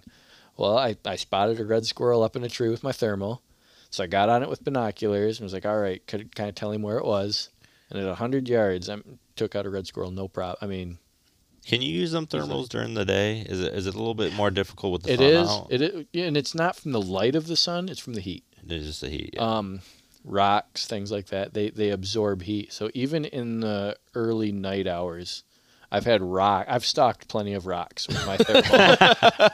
I'm on them. I'm on That's 'em. right. It's like, man, I can't believe we're this close and it's not moving. Like, my stalking skills are on point today. Yeah. So I'm not a professional by any means. I think we've covered this. Yeah. No, I think for kids, it's an ideal weapon. So for Easton, for example, part of the issue he's struggling with now is not the size of the 350, because I can adjust the butt to be smaller or bigger, so I can get him to fit into the gun. It's the noise factor. Even with the earmuffs on, that Right. because the 350 has minimal kick, Right. and I could easily control it with a bipod of some sort, Right. Muzzle brakes. But and stuff the like noise is the part that I can tell is the issue. And with the air rifle, you're taking, not only are you taking the recoil out, you're taking the noise It's out. totally gone. Well, and they sell, or you can 3D print moderators for suppressors for these. There's zero regulation, so your wait time for your suppressor gone. Yeah. So why would you put a suppressor on an air rifle? Well, depending. Without a suppressor, my 22 was like a 22 shooting subsonics. It would generate that kind of noise. With a suppressor, it's totally quiet. With a 3D printed suppressor, I did pony up and I bought a suppressor for my 30 caliber. But even then, it was $160. Oh, For a shit. top of the line one. Yeah, dude, that's that would be. I wouldn't even put that on my gun. Right. Like, Right. Well, I don't even think you you can't even get one of that because it's a $200 you get tabs tax on there. Exactly. So it doesn't matter if you get the cheapest. Yeah. Cheapest fucking 22 one is probably Yeah, I you're- think $300 or $200 or for Yeah, well, you're typically $200, and then probably another $250. I think for probably the cheapest one. yeah so you're looking at $500 for the cheapest Yeah, one. yeah. With, Yeah, you're $500 into making your 22 quieter. yeah. Whereas my little brother, he's got a 3D printer, and he gets on their 3D printing websites where they've got places where everyone shares Oh yeah, files. yeah. Can you And- make them ghost guns on there too? I have no idea. No. Listen, Joe. Which Joe are you really? Oh, we're getting political here. No, we aren't going there. Eagle's Nest is a big word. Eagle's Nest is a big word. We got one. It's a setup. I knew it. I knew it. I got him. So, but no, he got on there and 3D printed one, and I mean, it threads right on and works great. Do you know like what the lifespan of that would be? Is there or it take? I haven't wore it out yet. Yeah. So. Damn. And I mean, on the ones you buy, you're never gonna wear it out. On a 3D printed one, who cares? Just print another one. Yeah. No. Yeah. I didn't really notice much of a point of impact shift with either of them, like you do on a regular firearm. Oh, okay. On mine, at least, on my regular firearms, when I would put my suppressor on, it would shift the impact. Yeah, you'd have to sight in for shooting with that suppressor. Yeah. For the most part, I don't shoot without a suppressor on my air guns or on my regular guns if it's able to have a suppressor anymore. I don't think I've ever shot a gun with a suppressor on it. Oh, it's life-changing. It's fucking awesome. Even on your regular firearms, suppressor, it eliminates some recoil. Aside from the sound, I think it should be mandatory to have suppressors on your guns. I really think. I mean, people have watched too much Hollywood. Yeah, they're not just fucking.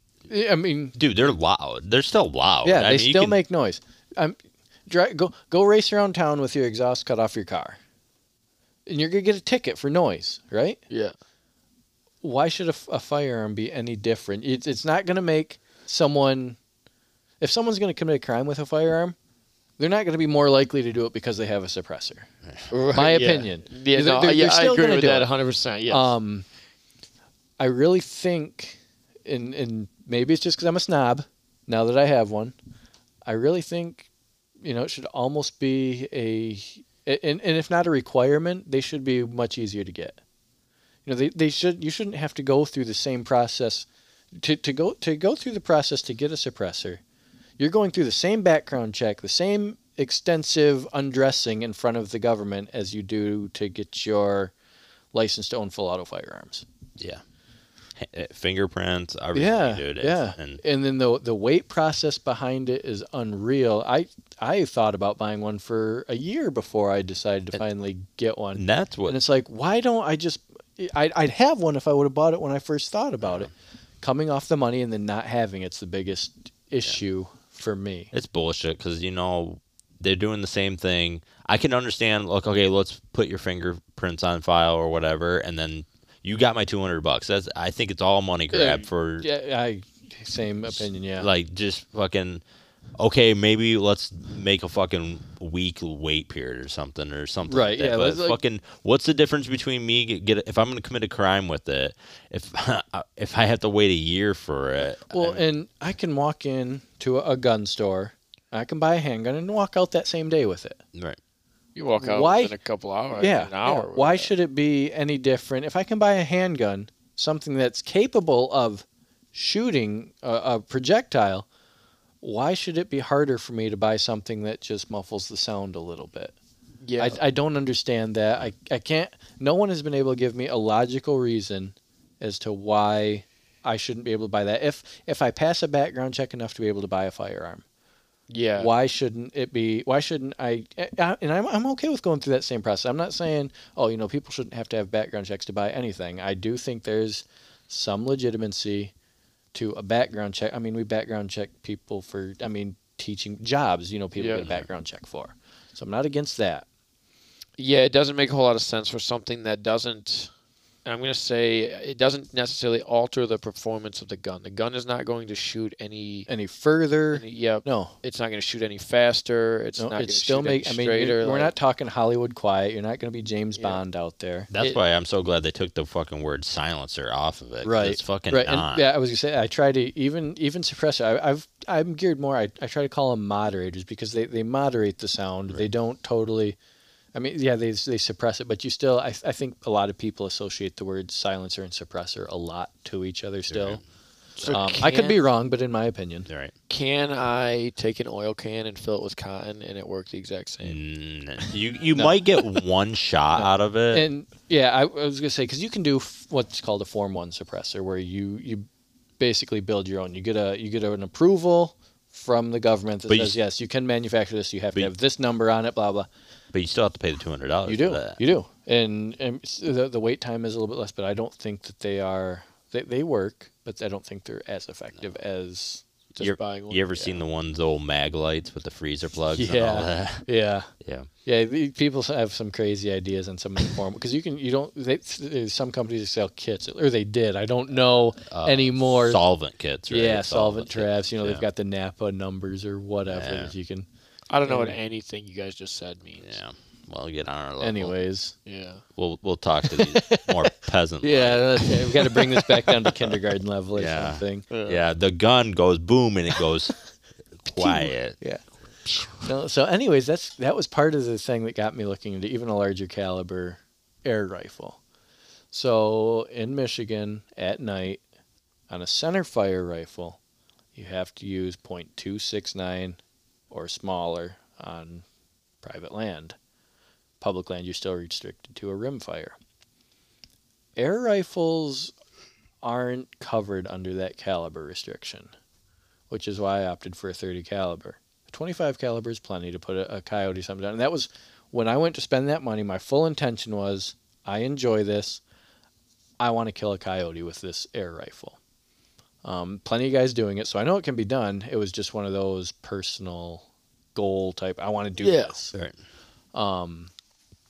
So I opted for the 30 caliber, and the nice thing about that gun that I bought is you pull an Allen screw out, you can slide a barrel out, and for about $450, you can toss a different caliber in it. So yeah, $2,200 is a lot, but okay, now I want a different caliber. So for $450, I have a $2,200 quality air gun. What does the ammo, I guess, run you on 30 cal? 30 caliber, That's a great question. I can get I can get 150 rounds for $20. Oh, And a lot of places it's buy 4 tins, get the 5th free. Now, do you have to order online, or can I go up to Dunham's and go get it? Any of the 30 cal I always order online. Because you're buying more of a higher. Well, they don't. Do they stock that 30 cal in store? I've never seen one. Oh, okay. And you said you're buying a little bit higher quality. And there is a store up in Harrison called High Pressure Pneumatics, that's where I bought my FX. And so for anybody that's got a store local to them that sells those kinds of guns, I almost recommend going there. Not only can you hold them, you can order them online, sure, and they show up in the mail, which is what I did for my first one. But when I was going to spend that kind of money, you want to hold it. I wanted to hold it. I wanted to see, okay, is this comfortable for me? Do I like this? Certain questions I may or may not have. The guy up at High Pressure, his name's Tom. He'll take and he'll leak test because it's air. The possibility of leaks. It's all O-rings and stuff like that. So there's a possibility of leaks. I asked him. I was like, so you tell me there's a lot of O-rings in this gun. I said, so what kind of lifespan can I expect? And he tells me typically. The one guy, he started to have his leak issues at 15,000 rounds run through it. It's like, well, that's a lot of shooting. Yeah. And I mean, everything's put together by humans, so you may buy something and it does have an issue. That's why if you can go someplace, you just take it back and say, listen, I've got this issue. And all of a sudden you aren't a number on a return tag waiting to get looked at. You just go there, I've got this issue, boom. The guy up there, he's actually on the repair list. Like he's certified to repair these right there. So you aren't in a lineup of. What is the warranty like? So I guess is it like a lifetime 5 year? I think on that it's 3-year warranty. So pretty good. I mean, they don't offer that kind of warranty on some electronics. No. Right. I definitely recommend you going to a professional because I don't know him personally. I knew somebody that blew. If you guys know who Tim Gillihan is, he's like a world-class archer. Okay. He got into air rifles and he's a really big tinkerer. Yep. And he tinkered all that and he blew half his thumb right off. No kidding. Yeah. Okay. Yeah. Yeah, you don't need a full thumb anyway. Trigger finger. He's a professional archer. I think you need both your hands as much of it. Yeah, but he's still killing it. He's still winning it. You don't need a full. You could probably get away with half a thumb. Yeah, but it's still probably pretty detrimental. Just trying to give the competition the edge, maybe. Yeah, he's like, I got Trying to help. Yeah, Dude, he's still killing it, dude. The guy's a fucking animal, dude. But yeah, as far as questions and setup and everything, I mean, if you can go someplace, I really recommend it. My in-laws have a cabin that was 12 miles from there, and I was up there on Memorial Weekend, and I just found out about this shop. I was like, well, I gotta go check this place out. So I walk in, and there sat my FX Impact M3. I was like, can I hold that? Oh yeah, sure. Pulls it all out, checking it out. It's like, well, do you have a? And at that point, I wasn't even fully set on a 30 caliber. I was thinking, man, I really would like a 25. Do you have any? He goes, this is the last one I've got. He goes, he's thinking, I got 5, and he had sold 2 that day, and the rest of them were gone. Like, how many people are out buying these $2,200 air rifles? Right, like, yeah. what do you mean they're gone? Yeah, this is a normal Tuesday for me. And, he said up there, they're getting popular. That's good. Well, look at the cost of ammo. I mean, for a moment, like when COVID hit and all that shit, and dude, 9mm was $1 a round. Yeah, exactly. And It's also much simpler to find the air rifle rounds. You just get them online. Even buying ammo online. A lot of is them I not buy. easy to find. The brand is a JSB. They're made in the Czech Republic. No. So They're in a secret container somewhere. Yeah, right now. well, There they are were. so They many. were. So I mean, There are so many boomers they're that are seeing- going to listen to this and be like, "Fuck that guy." He doesn't have a single American-made thing over there. Yeah, it's Swiss and Yeah.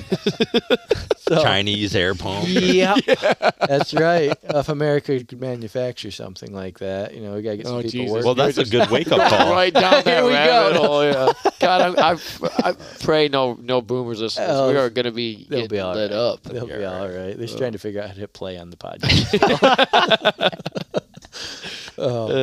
No, so I mean, they were seeing shortages just like everything else. But I mean, you get so many. I mean, in a tin, 150 rounds in a 30 caliber. It's a lot of shooting. I would trip out if I could buy 150, So- 350 rounds for 20. And How big is a tin? Just a regular skull can tin, right? Yeah, they're a little bit bigger. They're little about bit. this big. I would So you say can fit 3 150 rounds in your back Oh, pocket. easy, Yeah, easy. Yeah. 22 and 177, the smaller calibers, you can buy them for the same price, between $18 and $24 usually for 500 rounds. Jeez. 22s used to be that cheap, but now Right. anymore. 25 cents a round. So I mean, I can't justify it as cheap shooting when I'm spending $2,200 on an air rifle. You just can't. But I mean, you can. there's a certain fun factor to it that you don't get with. When I spend that kind of money, I just stop thinking about it because I just don't Yeah, think that kind yeah. of negative. Well, and at that point, I've done enough research to know that that's what I want. And I know you because we went to high school, and I know you work your ass off for everything All the time, So yeah. it's not like you're just giving all yeah, that stuff. yeah. No, I don't have quite the silver spoon. Yeah, So that's why I do a lot of research before I pull the trigger on something. yeah.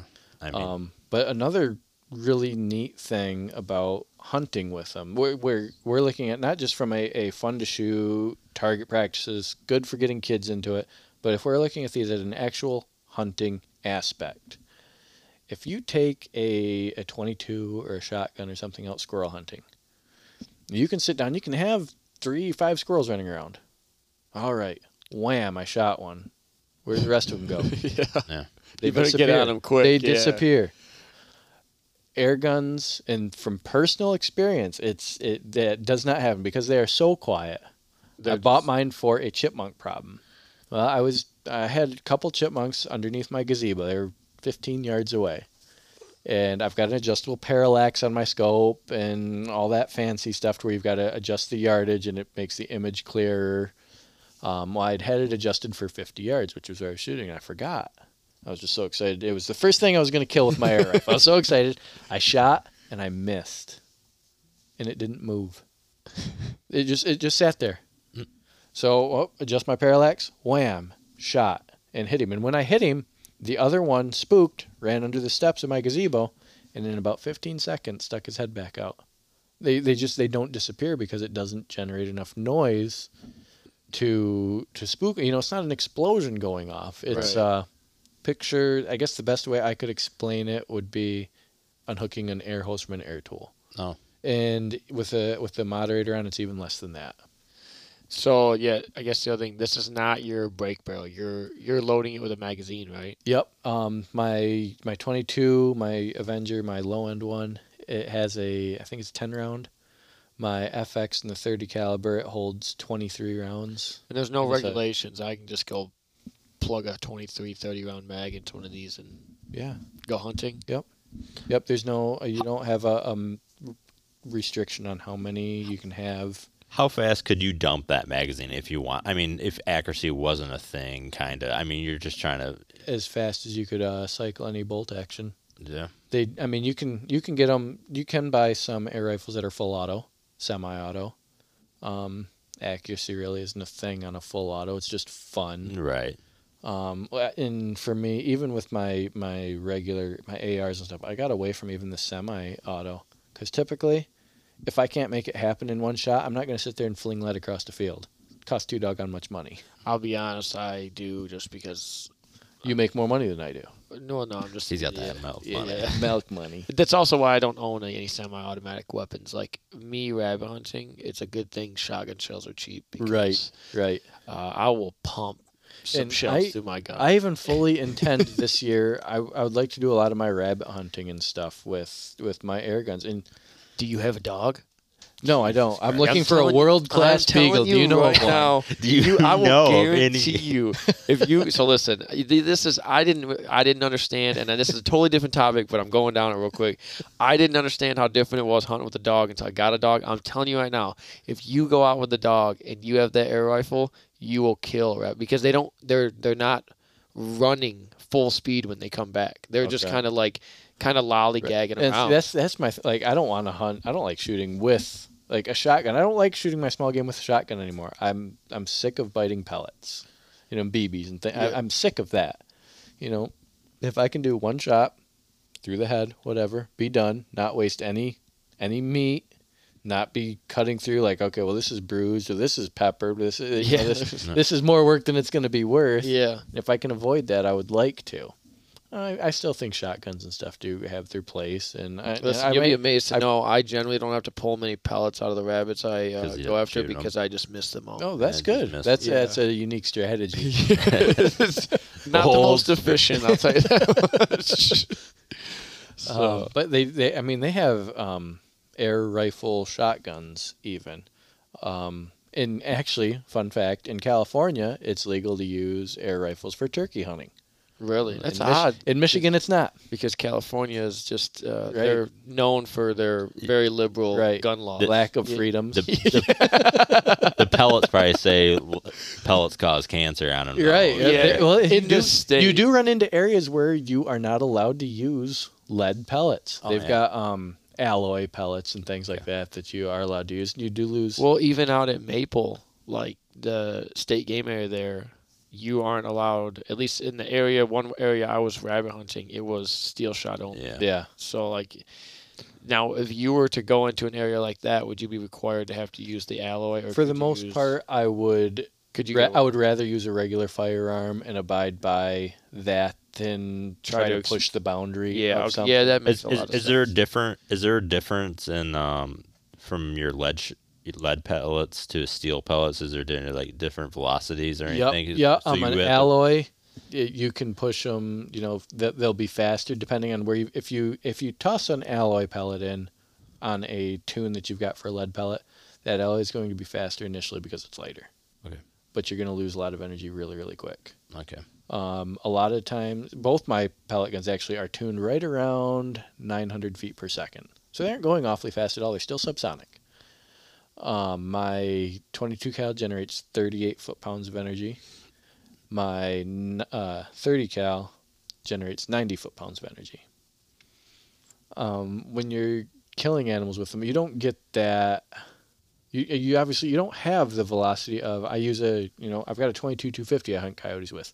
It's 3,000 some odd feet per second, and it's like, and I gotta be honest, two weeks ago when I was getting ready to shoot that coyote, it was I was nervous. It's like I know it can do it, Yeah. but man, it's a pellet gun, Until it's until you actually and you can do it. the difference is that pellet it's going to dump all its energy into whatever it's hitting.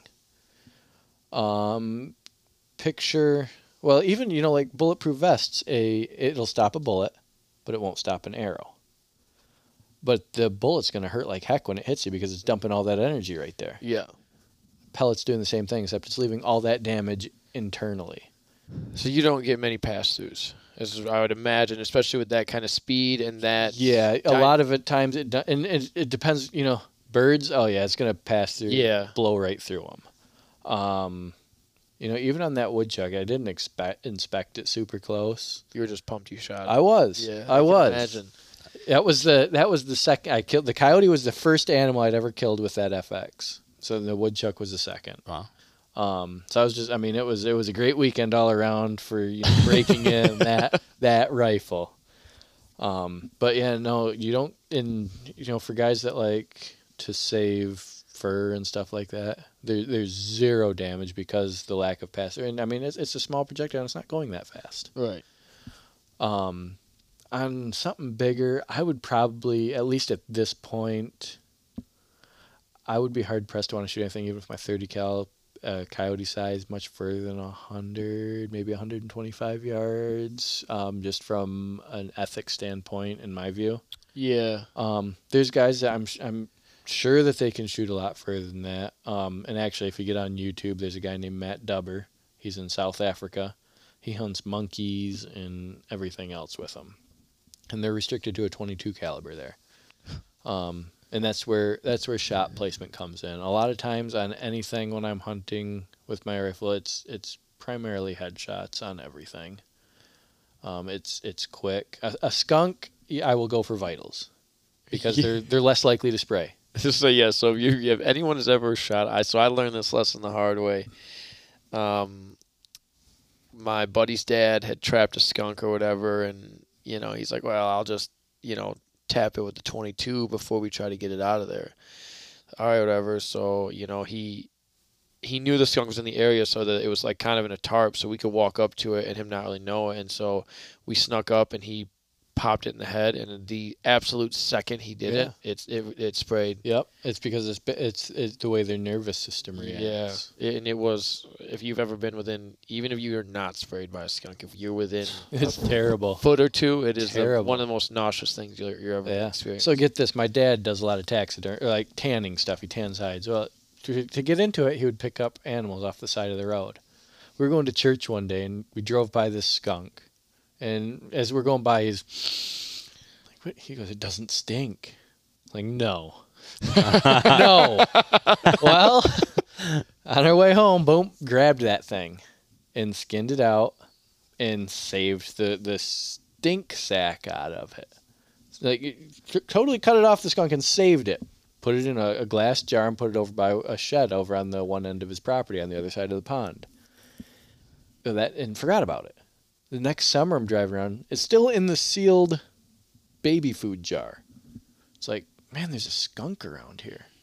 Went back, it's like, you got a skunk hanging out over by the shed or something. And he goes, oh, I forgot. I've got that stink sack over there. It's like, what the heck? But yeah, so even in a sealed jar like that, on something that wasn't punctured, you still smell it. A year later. Yeah. So if you shoot them through the vitals, I'm not gonna lie to you. I'm gonna just avoid shooting them altogether. Cause oh come on, where's your sense of adventure? No, I'm good. Like they're cute and they don't bother me, and they have, like, I would rather get bit by a skunk and like scratched than it spray me. I've been out before and they come uncomfortably close. It's like I'm not gonna shoot it with it right there. There's no way. Like, please just go away. You're right. So that is one weird thing about night hunting is how close animals do get to you. Sounds like I need to go coyote hunt. Yeah, it's a lot of fun. And if you pair it with an air rifle, my 4-year-old daughter, she'd been dinging me to go out. It's like, you're 4. I'm not going to take you out at 10:30. Yeah. Well, a couple weeks ago when we got that one, she was like, we actually went over and we were sitting out watching for woodchucks. He's got an infestation of woodchucks over there. And we were getting down to like the last half hour of daylight. And she was doing really, really good. It's just sitting there. I'm working with her, This podcast is Generations to Hunt, right?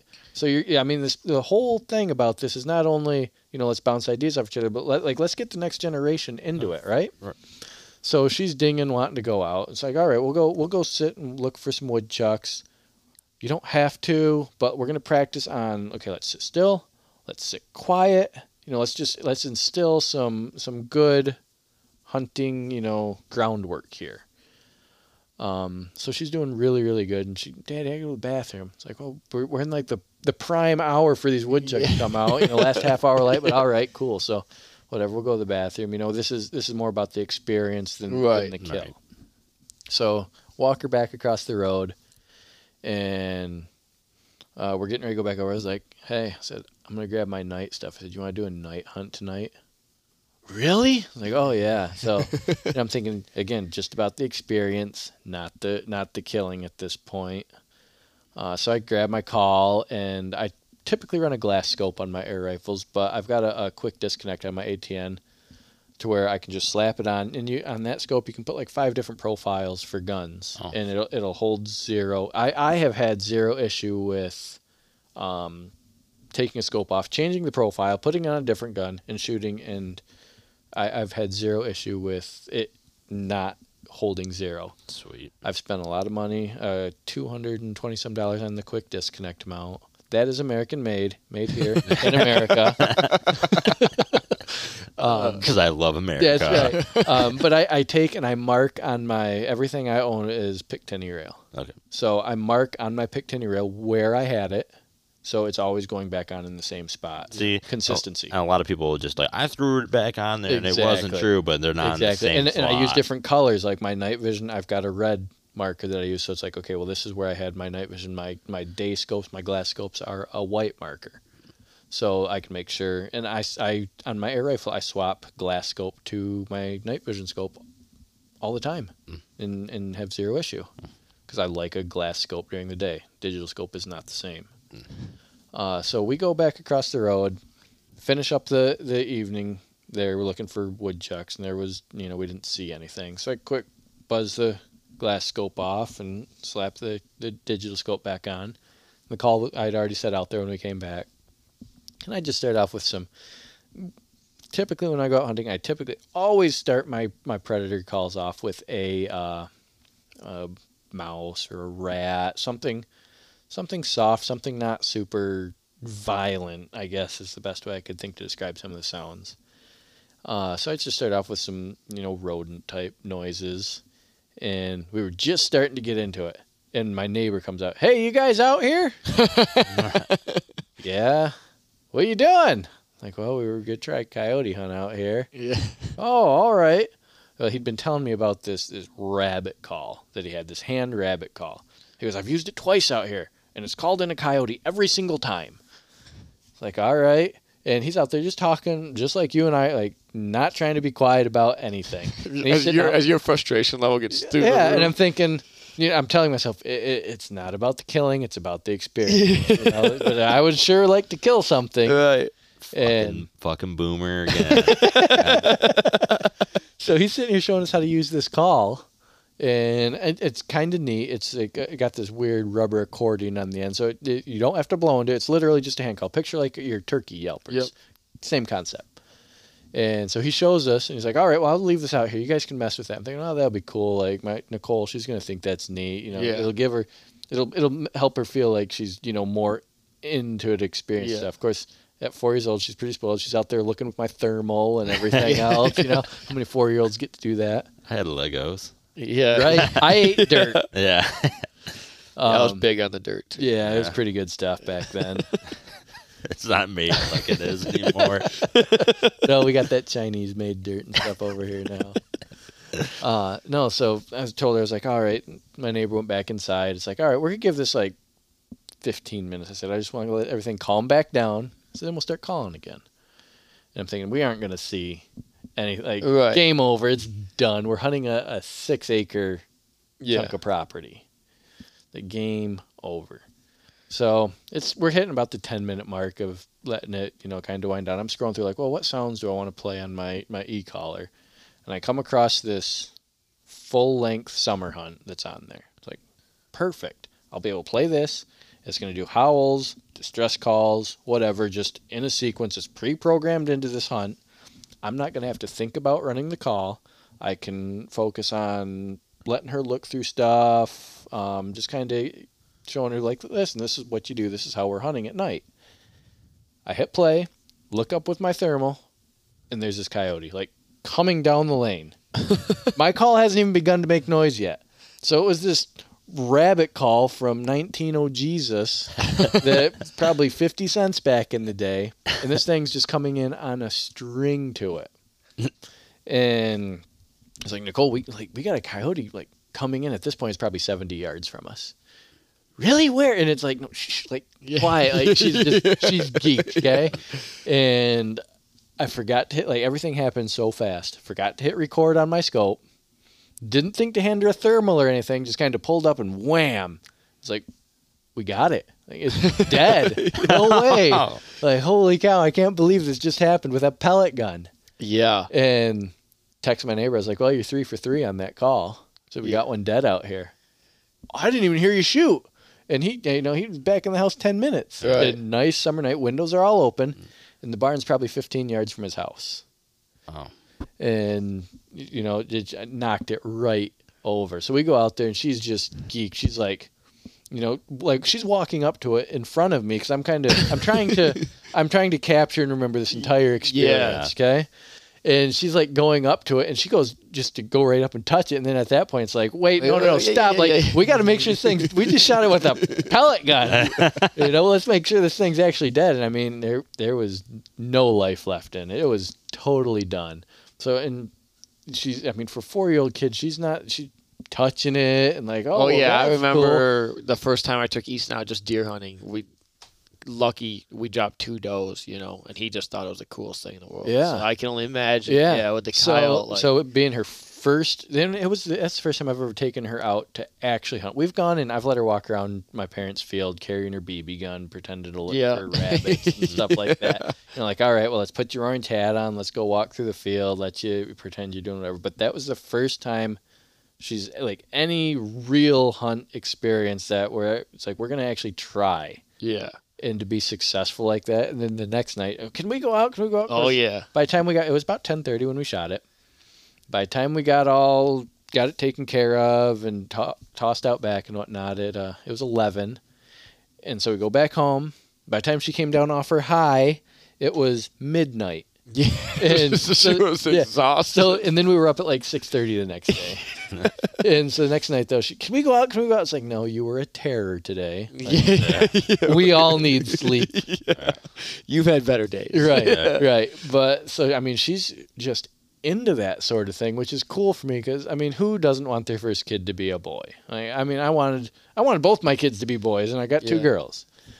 So I didn't think I would ever have a hunting partner or anything like that. Or I thought the chances of it were really slim. But to see her have an interest in that, it makes it easier for me to say, hey, I'm taking Nicole out. So Danielle, it's easier for me to get out and go do that thing because I'm taking some of the headache with me, okay? Right, yeah. Yeah. And so that's what a lot pushed me even towards getting air guns for it, because it is quiet. I don't have to worry about hearing protection, because you toss hearing protection, I could, even with the Walker, the electronic ones, they want to talk loud. They don't grasp. Let's whisper, let's talk quiet. And I've dealt with Easton with this while deer hunting, is you can't communicate with them to stop or hold on. Right. Because they can't hear you. Right. But if you don't have it on, I mean, that's a lot of noise for a sensitive 4, 5, 6 year old kid. They're still in some serious developmental stages as far as, hearing and everything. Yeah. So to be able to have something of that caliber that's capable of killing ethically. Yeah, there's a lot going on there. Yeah. Right. But to be able to have something that can do that, I would spend the money again in a heartbeat on one. And even I have that expensive one, and I still pull out that $350 one. It's just as much fun to shoot.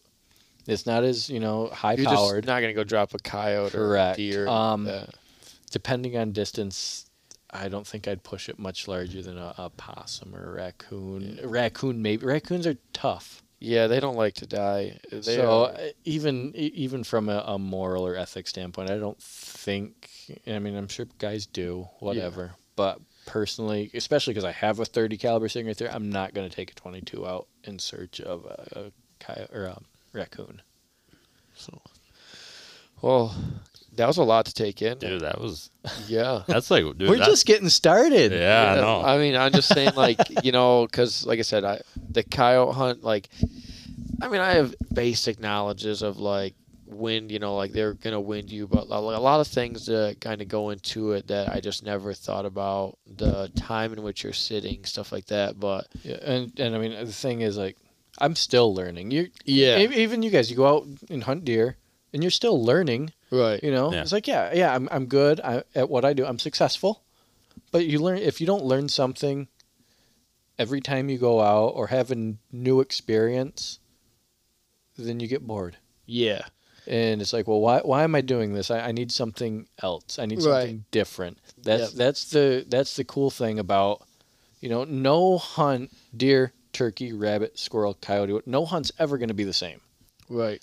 And you're constantly you're going to watch them, and that's kind of cool with where I'm at, as far as my coyote hunting. When I first got into it, I was 100, like, I want to kill. Yeah. Now, I like to sit back, and I still want to kill them by the end of the hunt, but I want to watch them and learn how they're responding, watch their body languages, that sort of thing. And I feel with that, you're going to become a better hunter too. If you went out and shot every deer that you've seen, you would never learn anything watching them, watching their body language, watching maybe how they respond, how they move through woods. Well, that that sort of and thing. it wouldn't be as I don't think it would be as fun, right? If every time I just walked out, I mean, there's always the adrenaline rush of shooting a deer, whether it's a doe, buck, big buck. But part of why I hunt now is to watch how these animals react, interact with each other. Right. The close encounters. Yeah, that's cool. Because you do learn so much about them. Yeah. And I mean, I'm specifically deer and turkey.